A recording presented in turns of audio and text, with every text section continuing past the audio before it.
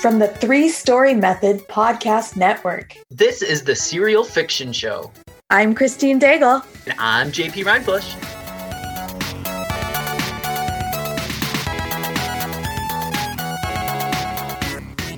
Welcome to the Writer's Serial Fiction Show.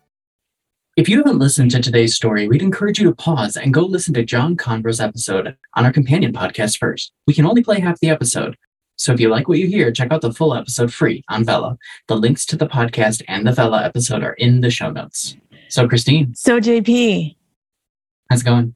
Oh, not as going as well as you in LA with your sunshine. I'm so jealous, but it's going well. Oh, it was so hot today. Was it? Mm-hmm. Yeah. Mm-hmm. But keep going. How are things going? Turn into a were-lobster in the sun? What? I did turn into a were-lobster. Not yet. I'm still very pasty. Perfect. Yeah, no, things are going well. I'm just trying to get things in order because I have Futurescapes coming up this weekend and it's just like jammed, packed as soon as it starts going. So yeah, I'm totally looking forward to that, in a group of 7 people. And we get to read each other's excerpts and I'm just like blown away by all the talent in my group and it's awesome. And we have awesome. Faculty. CL Polk is our faculty, our main faculty, which is exciting because I love their books. And got Kate Dollarhide and Agent Sarah Megabo all taking a look at our work. So I'm getting excited for that and just trying to get everything else managed, all my episodes for Vella loaded, all my podcast stuff ready. So yeah, it's been Very busy. Nice. How about you? That sounds very busy. Well, I'm in LA. Surprise, surprise. The third place I've been this year for the day job. And yeah, writing-wise, things have been going well. We're chugging along with the episodes and the series is like, everything's going out of my hands. I don't know when the last time I talked to you versus what's happening, but it's so nice to take things off of my plate. It's so nice. And we're looking at formatting for the first book. So yeah, I saw some of it. It's so cool. Good. I'm glad. And I saw our wonderful friend Lon Varnador. Oh, nice. Went and had lunch with him yesterday. And I'm crossing my fingers that I can convince Callie Chase to be my best friend. So if you're listening, that's the whole goal.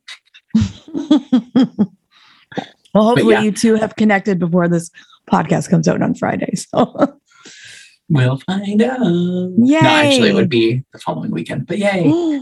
Yay. Yeah. All right. Let's go talk to our author. Okay. Before we talk to our author, let's talk about Pro Writing Aid. And I am really enjoying the monthly articles they send out, their top writing articles. And I know this is one that a lot of newer authors struggle with is omniscient narrators. What is an omniscient narrator? And I think this is a great article because it can really help differentiate true omniscient voice from head hopping, and not going into those pitfalls where you can confuse your readers with hopping into different characters' heads. So this is something you like to do. You like this style. I find it more of a difficult style, but there's an article here. You can really learn a lot more about that. Yeah, definitely. Like Different just looking kinds at of it narrative now. voices. Yeah, there's first person, second person, which, you can use to affect very well. I know Naomi Alt's serial starts with second person. There's third person and there's omniscient. And you can really see the differences and how you can use those for effect. Neil Gaiman does it. So I guess it's a good technique to know. It works. Yeah, it it's does. a type of writing. And I think that these little articles that they send out, that's just another way to get you learning about how to not only use their tool, but how to grow as an author. And I just love that Pro Writing Aid has this. It has the little classes. It has all of this stuff around it so that you're not just using this tool and leaving, but you're learning something from it. And, I don't know if this is the intent, but there's always that intent of like trying to teach you enough to write themselves out of them being in your equation. And I think that that's what they're doing here is they're providing you with so much information that if you had the time, you could learn it all. And maybe, the next time you run it through Pro Writing Aid, you almost have half the amount of errors. Yeah, absolutely. Go check it out. ProWritingAid.com. Don't pay full price. Use our discount code Serial20, SERIAL20. Read them articles. Yeah. You said. So I just wanted to start talking about the beginning of your first episode. So you have obscure private writings from Tel Aviv, and it's a book filled with power and magic. How do you go about crafting an opening hook that will draw a reader in? That's a really good question. And at this point, every chapter, one of my editors has told me she would read a chapter and say, listen, every chapter I want you to hook me in each time you do it. So I'm always thinking of an opening that is going to be of interest. I'm not going to give you all the details because if I force feed you all the details, you're bored immediately. And I'd rather have you do a little bit of thinking about it. I'm also a big believer in minimalist writing. I don't like to over describe things. I'd rather tell you that there is a red box in the middle of a table in an old farmhouse kitchen. And when I say that sentence, both of you just came up with an image in your head. It's probably different from each other and probably different from mine. And all three of them are fine. So I don't need to go into more detail. You've already started to form the image that your imagination is feeding you. And I just have to keep giving it raw material to work with.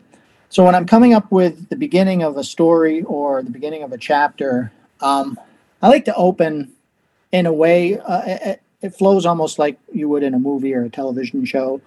And I see something happening and introducing you to characters through their interactions with other characters. So in the beginning of the Demon Accord series, not the series, but the Vela, the door opens, you hear the bell ring, and it's a UPS guy delivering a package of books. And Levi then starts thinking about it and talking about it. And he's getting information about the environment that he's now moved himself into from this local guy. And it's feeding directly in with this book that he just picked up.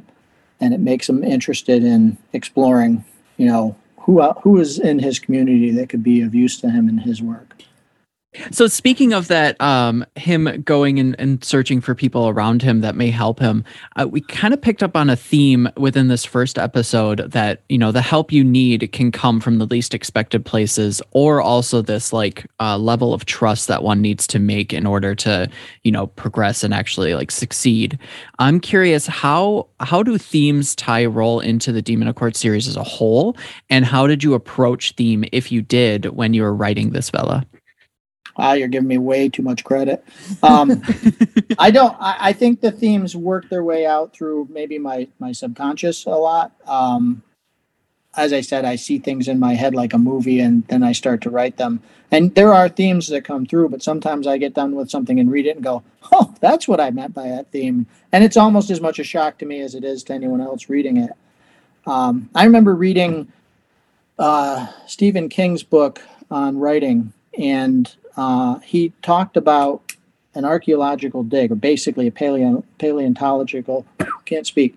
Anyway, he's digging up a dinosaur carcass, and you're brushing it away with a very small brush, and you don't know what you're going to find. You know you've got something, but as you brush away more and more and more, you discover a bigger and bigger piece of a dinosaur.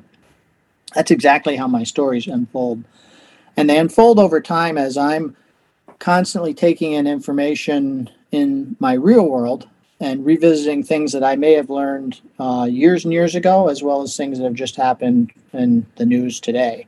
And I'm always trying to feed my brain with new information, new ideas, new thoughts.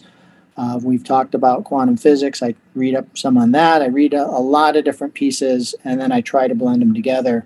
And I also often question the human side of it. So it's interesting to read about science, but how does the average person view that? Or how would that show up on a TV interview, on the news channel?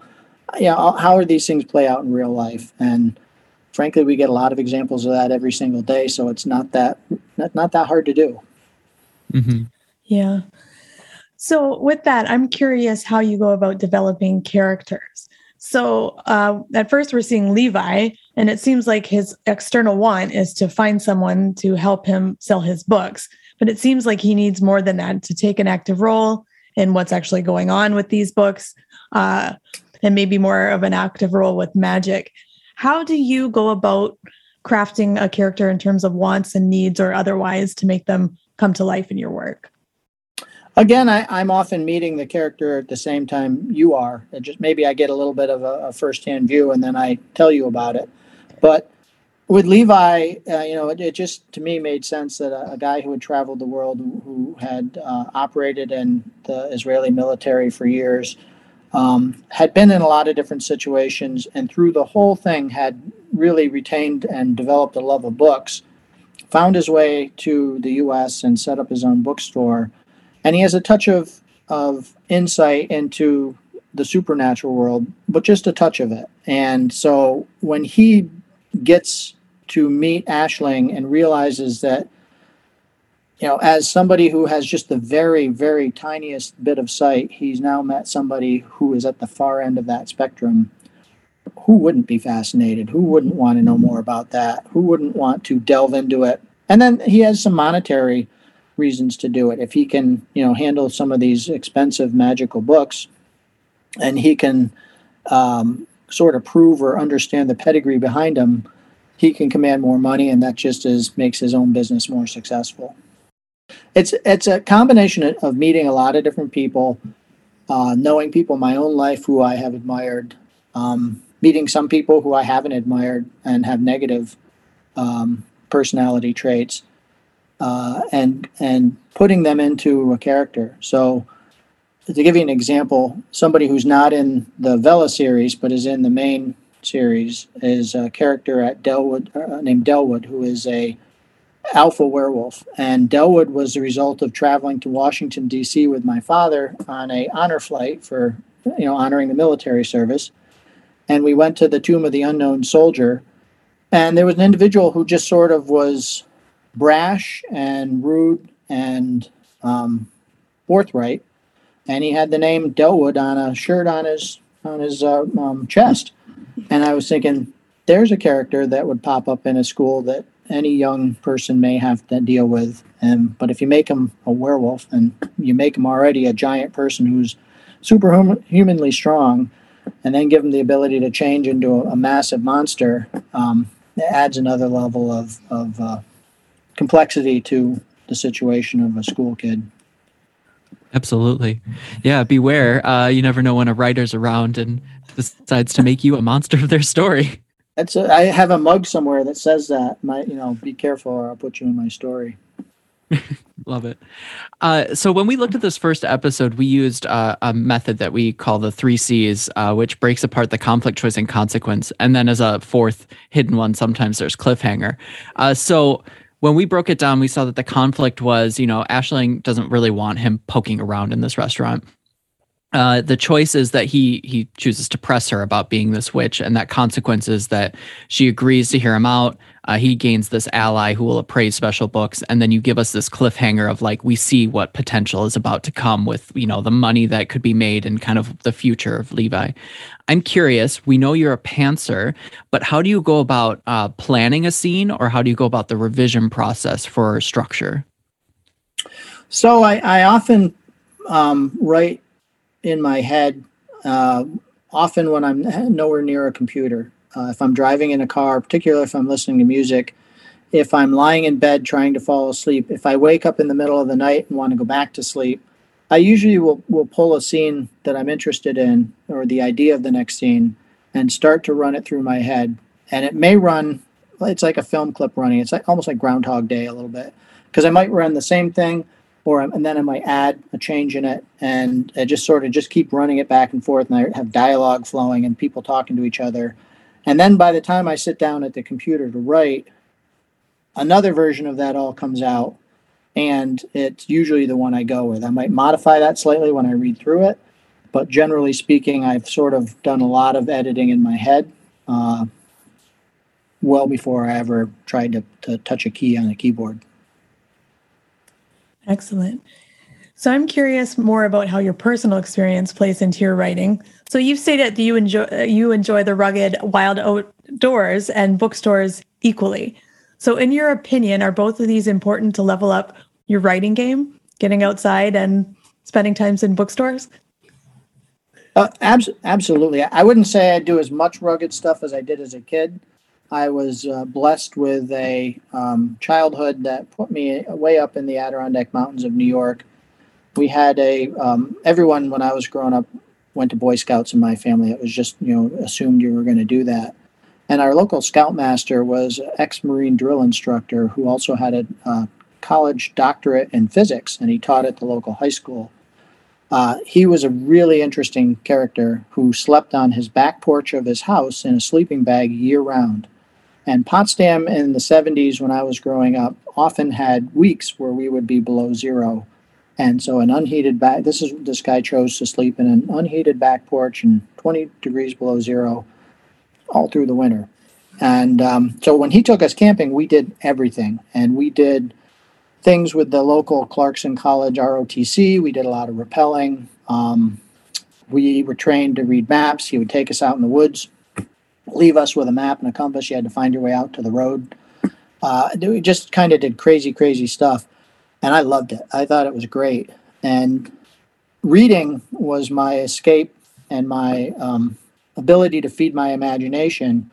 But then actually learning to do these things just kind of took that even further. Now I was the story, and I was getting to play it out and do my own thing with it. And so those two things have come together in my writing, because often if I'm describing a skill, I've actually tried it, or I've actually already, learned it to a pretty good degree.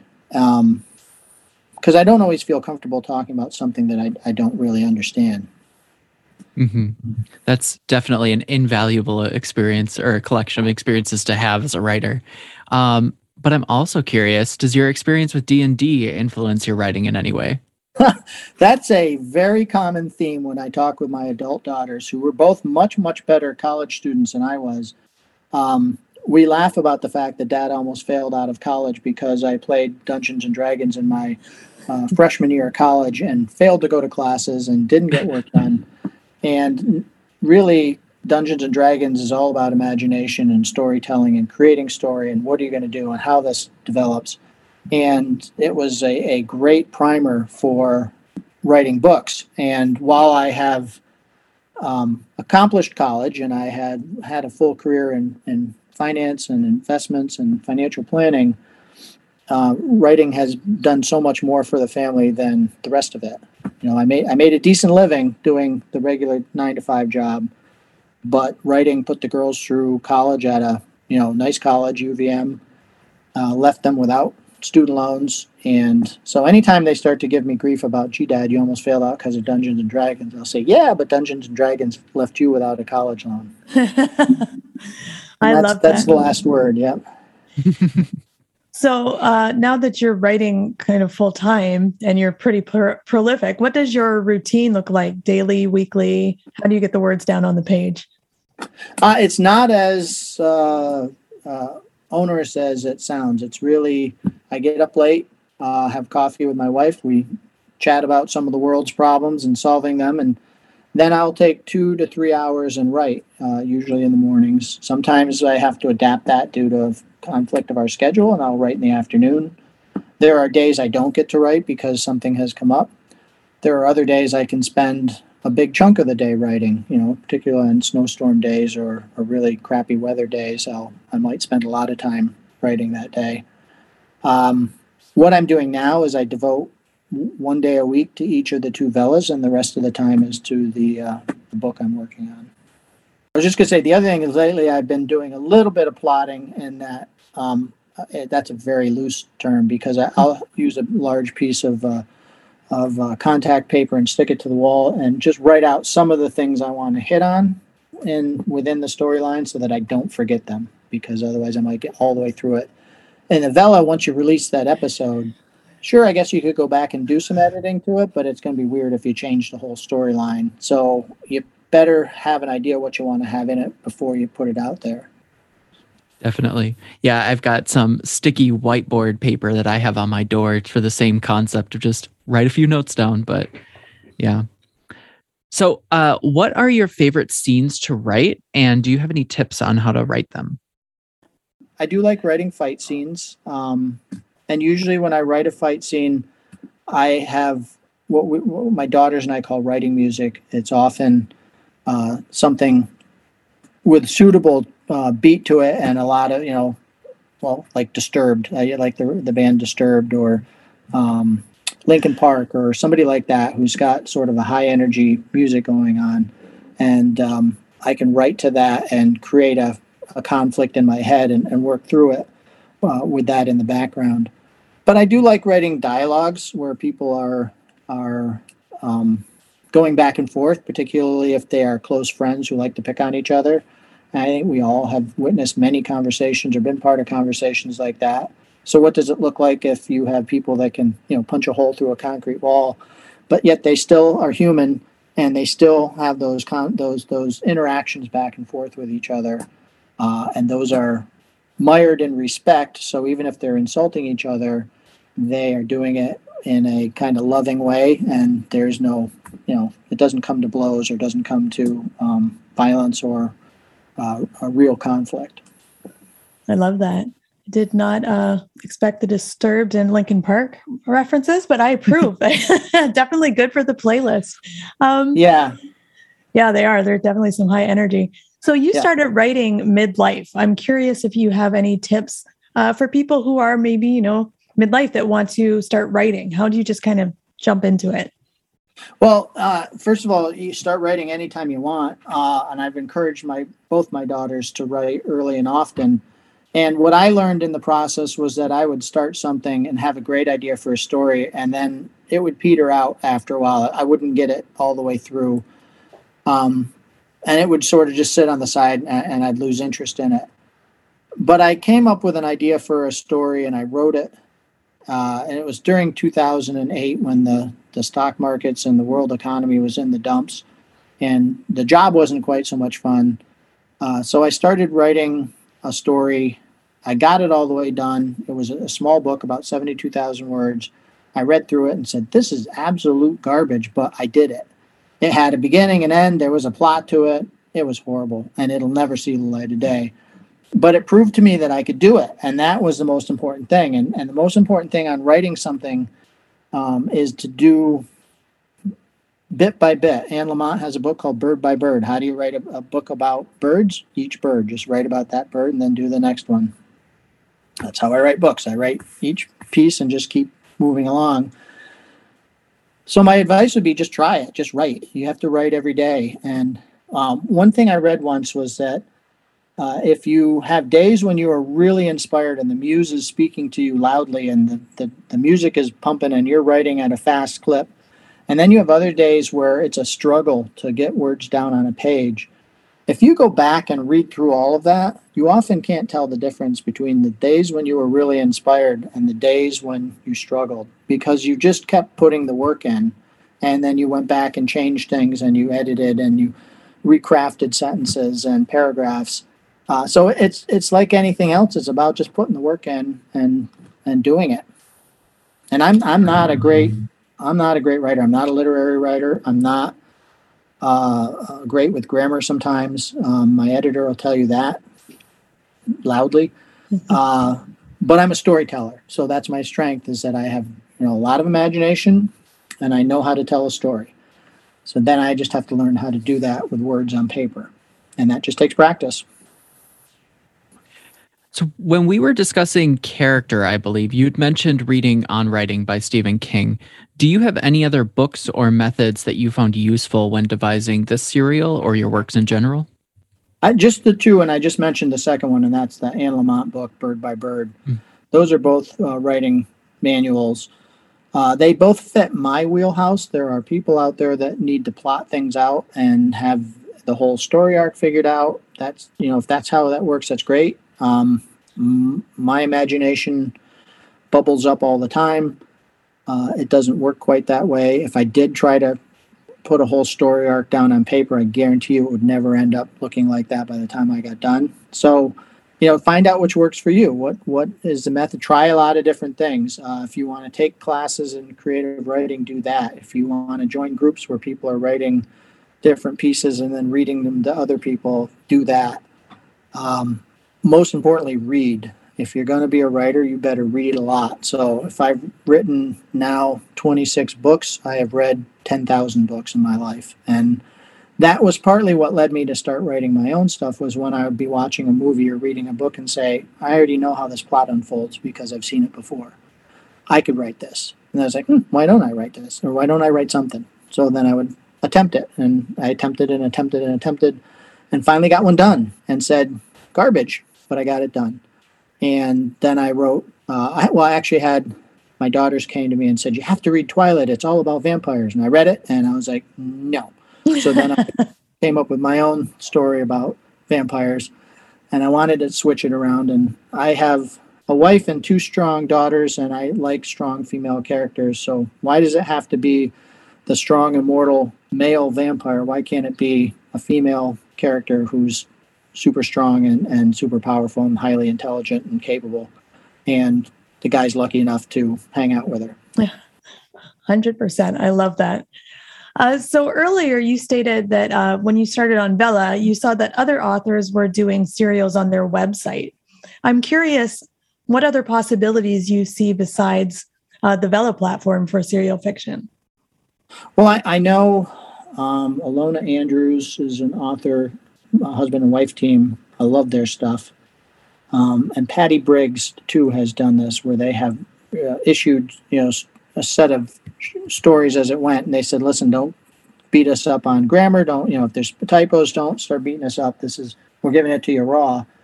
And I loved it. And I like to see how they take stuff. And I would literally be waiting till the release day to see what they came out with. So I just think that kind of thing, the Vella system is like that. I know there's some other apps out there that do something similar. It made sense to me to do it on the Amazon platform once they came up with it because I'm already, living and breathing on that platform. And the way I look at the Vella system, I'll get done with Demon Accords Beginnings and it'll be complete and it'll stay on Vella until it's not really popular. And then I've got a book waiting to be packaged up and I can have it read as an audiobook and I can put it back out on Amazon as a full-blown book. And I even know its title. It'll be called The Book of Levi. So, that to me is a great way to do something when you do it in pieces and then at the end of it, you go back through and put it all together and you're going to change and streamline a little bit here and there. But you've essentially just written a book over the course of, many weeks. So speaking of audio, you were nominated for an audio award. So what do you think the possibilities are right now for Vella authors in the audiobook space? I don't know what Amazon has planned. I do know that Vella is started just on the U.S. platform. I know a lot of my fans are not excited that it's only on U.S. They would love to have it be available in other markets. And I'm hoping at some point that Amazon decides to do that. I could see how eventually they may choose to partner up with Audible to do something similar for audio pieces. I don't know where they're going with it. I'm happy to run along for the ride with it because they do put together some nice user-friendly methods of doing that. And I know they started to open up Vella to maybe Android and Kindle.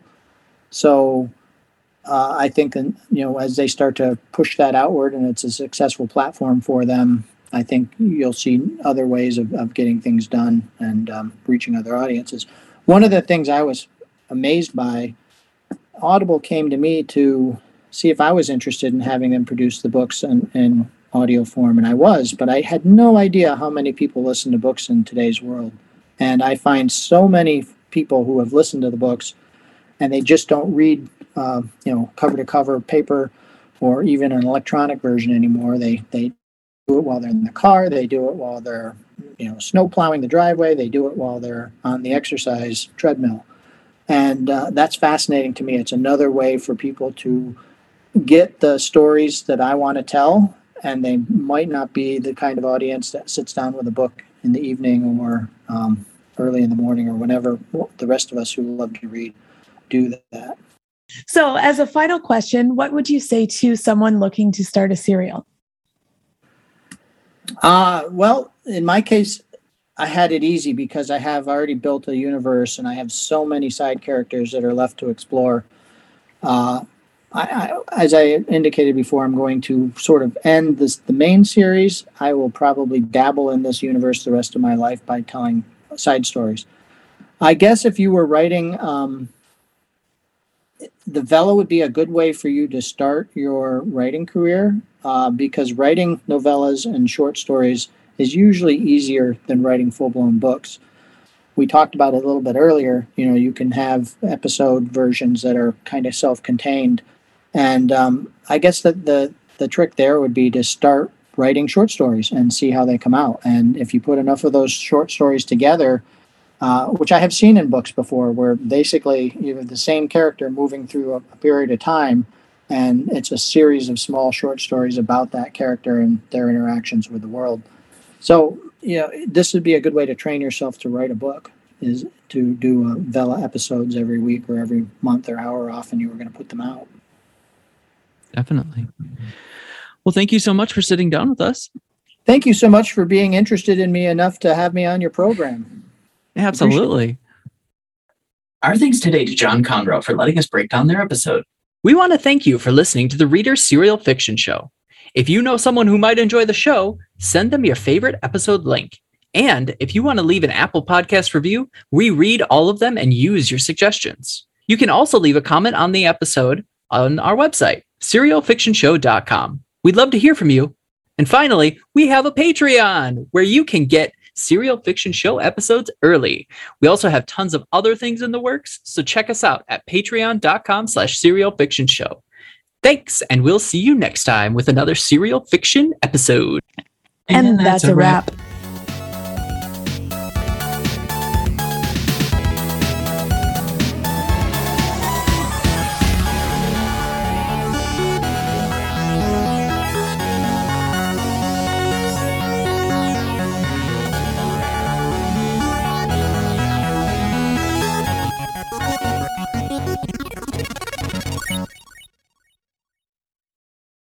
Did I What did I was fall that? into my chair? Did you go Yes.